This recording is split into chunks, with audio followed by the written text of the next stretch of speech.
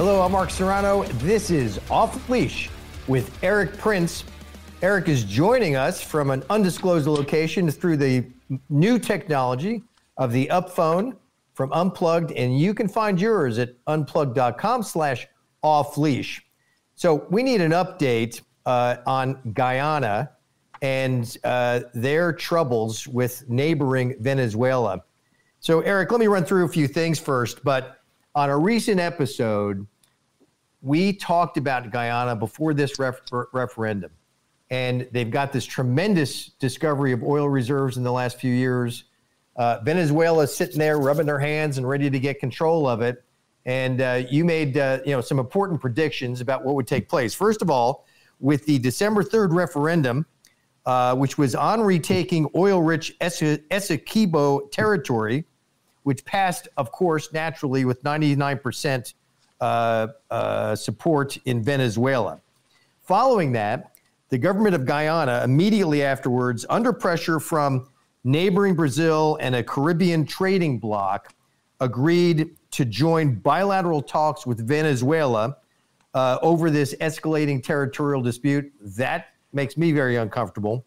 And furthermore, the U.S. announced that it would hold joint military exercises with Guyana. Look, this to me is an evolving crisis right in the southern hemisphere, where, of course, Guyana borders Venezuela in the northeast corner of South America. So, Eric, you warned everybody about the threat and the danger of this in one of our recent episodes. Give me your thoughts then about what's transpired since. Well, the referendum that the Venezuelans came up with indeed passed, and it's almost like the wolf trying to negotiate with the three pigs on how he's going to eat them and then and take over their house. This is clearly and you get bacon out of it.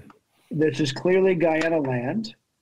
Maduro wants their stuff. He wants their land and the oil revenue that comes from it. And he is playing classic bully politics to take it. It's the military cooperation from the United States will be a couple of overflights, maybe one training exercise or something. It's nothing that's really going to deter the Venezuelans from doing this. I think when you look at Cuba, for example, Cuba was the client state of the Soviet Union up until 91 when the Soviet Union collapsed. Then Cuba got itself attached like a tick on a deer to Venezuela, living off that oil wealth. And now Cuba understands hardball politics. I wouldn't be surprised if they or the Russians or even the Iranians are still stimulating this kind of problem set. There's one funny aside from the last podcast we did on this. A friend of mine was down in Georgetown, Guyana, the capital, driving through traffic, and he heard two guys talking on the street. And they were upset that their president had left to go to the COP28 environmental conference when instead of he should have been dealing with the crisis in the country. But climate change is a crisis, Eric. Come on. Not as much as the Venezuelans taking 70% of their country.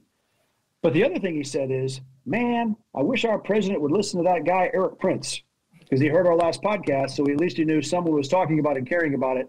And I apologize to all the people in Guyana for mispronouncing your country's name. I will never do so again. We both did, and we are corrected for the record. But look, let's take a little bit of credit here because you raised the alarm bell early. There wasn't nothing in the news. The referendum was coming up. The media in America and elsewhere in the world were asleep at the switch. You raised the alarm bell. That episode of ours from Off Leash went viral in Guyana. Thank goodness. And I think you raised the alarm bell. You got the word out. So even regular folks on the street recognize that guy, Eric Prince, he's the one we should be listening to. And he's the guy who hopefully can bring us a solution. Well, they've had a tragedy since then. One of the Guyana Defense Force Bell 412s was lost right near the Venezuelan border. 2 survived, and I think 6 or 7 people on board died. I think it was controlled flight into terrain. I hope the aircraft was not shot down. The Venezuelans continue to do provocations with helicopter flights, with troop movements, and all the nonsense along the border. So I hope that situation is diffused. I hope the U.S. steps up and deters a bully from taking more land that is not theirs.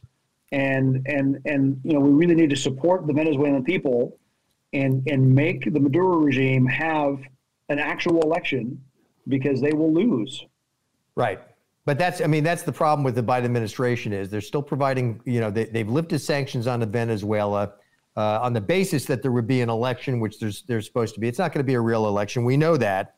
But here's part of the problem I see. And this, again, I'm going to place this right on the administration, which is Guyana, under pressure, has agreed to bilateral trade talks. Eric, why would that be bilateral trade talks? Like you said, it's the wolf meeting with the pigs. Why wouldn't we insist on multilateral talks so that we could be a part of the solution? Yes, or even their other neighbors, because nobody so the danger is also Venezuela provides a lot of free or heavily subsidized fuel oil to all the other Caribbean nations. So there's a lot of payola and a lot of influence that the Venezuelans have been providing in these countries. And so it is important to have strong, valid neighbors. I think Brazil might be an honest broker. Even if Lula is a leftist running Brazil, I don't think they want to see Venezuela shifting the border lines at all. But is Brazil reliant similarly on Venezuelan oil? Negative. Not at all. Okay. No, Brazil has made some huge discoveries of offshore oil way off the coast, but those are coming on stream. And, medium term, Venezuela would be a competitor of Brazil for that offshore production. Well, look, this notion that the U.S. is going to hold joint military exercises with the Guyana, that concerns me as well. It's that I read that to be a fig leaf in this matter. How about you? It's I would say it's more fig leaf than actual deterrence, because it's power projection without any actual. You want a velvet covered iron glove, not a velvet covered cotton glove. Right. Well, and here's what seems ridiculous to me about it is it's joint military exercises with Guyana. What kind of military does Guyana have? They have 2 remaining helicopters. That's it. So that's the absurdity of it. Why would the U.S. even, pretend that it's joint military exercises? Because diplomats love to talk about those kind of things, and they think that the process and the briefing will somehow drive the outcome instead of taking the very realpolitik position that ultimately these things are decided by games of inches, right? Or what did the former Prussian Bismarck said? Sadly, these things have to be decided sometimes by blood and iron. And but a strong, credible, feared, deterrent approach by the United States would prevent the blood and iron from having to be spilled. Yeah, naturally, we don't have the luxury of that under this administration. Let's exit with this, Eric, still in South America.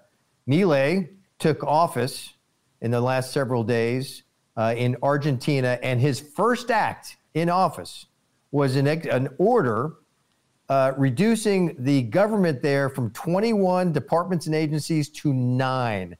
Is that not a good example for all of us? That is magnificent. Nothing like a guy that takes a chainsaw to a political rally.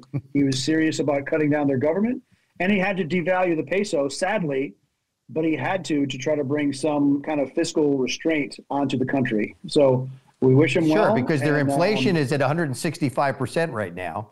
So but it looks like the markets have sort of looked at these moves favorably. Yeah, because there wasn't a lot of value added by all those ministries that he closed. They were restraining trade, not promoting trade. Yeah, a similar approach needs to come to Washington, D.C. There's a lot of federal agencies that do not belong existing anymore, period. We can't afford it. The American people don't need to pay for it anymore. Enough. Close it down. Department of Education, Department of Energy. How about the Federal Reserve, right? I mean, let's eliminate them. We went off the gold standard with an executive 1971. order. we can change the same. It can change the same way. Nothing would stop the growth and the overspending of government faster than the restraint of linking the dollar to a hard currency. That would force fiscal restraint, which is what we need. Outstanding. Well, in the mold of Milei of Argentina, thank goodness. Let's hope we've got more of him coming here to our own shores in the United States through a new Trump administration. You know how to book flights and hotels. All you're missing is a tool to plan the travel experiences you'll have once you arrive. That's why you need Viator. Book guided tours, excursions, and more in one place. There are over 300,000 travel experiences to choose from, so you can find something for everyone. And Viator offers free cancellation and 24/7 customer support for worry-free travel. Download the Viator app now and use code Viator10 for 10% off your first booking in the app. Find travel experiences for you. Do more with Viator. Yes, thank you all, and have a very Merry Christmas. Yes, Merry Christmas and a Happy New Year to our new viewers here. I'm Mark Serrano, and this is Off Leash with Eric Prince. Thanks for joining us.